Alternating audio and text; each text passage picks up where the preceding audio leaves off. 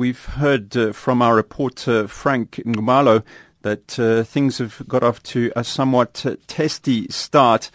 As far as South Africa possibly ending up with a major strike in the gold mining sector, what's that likely to cost the country? Well, there will be a strike, and the big question is how long it will last. If I look at the demands and how unrealistic they are, but how determined the unions are to push this through, I think we could very easily face 3 or 4 months of industrial turmoil. The mining sector in general and gold mining in particular are much less important to the economy today than they were before. At most, this will shave about a 0.25 percentage point off the overall economic growth rates. Remember, mining at its peak employed 1.4 million people. Today it employs 520,000. So mines have reorganized their production lines to be more capital intensive and less labor intensive, because over that same period that employment has dropped by more than 2/3, mining production trebled. So the mines are making much less use of labor. They're economizing on their use of labor, particularly the gold mines. So we'll see a limited economic impact on GDP growth, but we'll see continued economizing on the use of labor. I think the mines will probably lose about 180,000 workers over the next year. Those are quite frightening figures, 180,000 people losing their jobs in an industry which used to be the primary driver of South Africa's economy.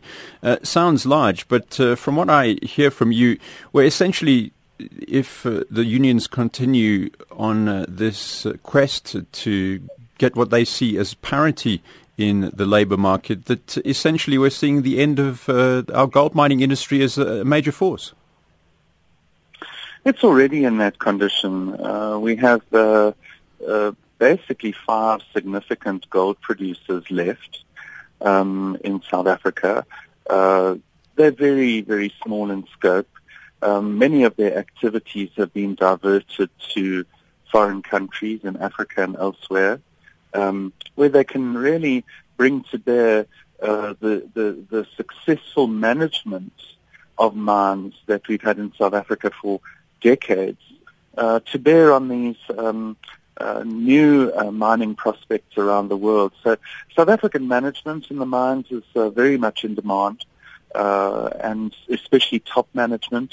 And we will continue to see top management move overseas to seek better opportunities. So at the moment, there are about 23,000 unfilled vacancies in management in the mining sector, and that shortage will just continue to grow. These are jobs that could be filled immediately if only the managerial skills were available. So it's not far off to say that we're seeing the end of the mining sector. I think we're already at least halfway there.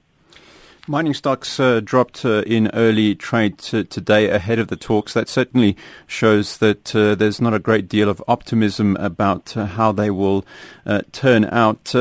Should we be getting worried about the impact of the drop in share prices on the overall index?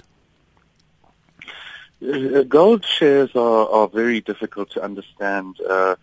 Gold prices go up in rands, but gold share prices do not go up. So there's a disconnect between the share prices and the gold price. And a lot of that disconnect is because of all the other factors that are at work in the sector. It's not only the costs of labor, it's the total cost of employment. You can send company directors to jail now for just one death or serious injury in a mine, and that has dramatically escalated the cost of employment.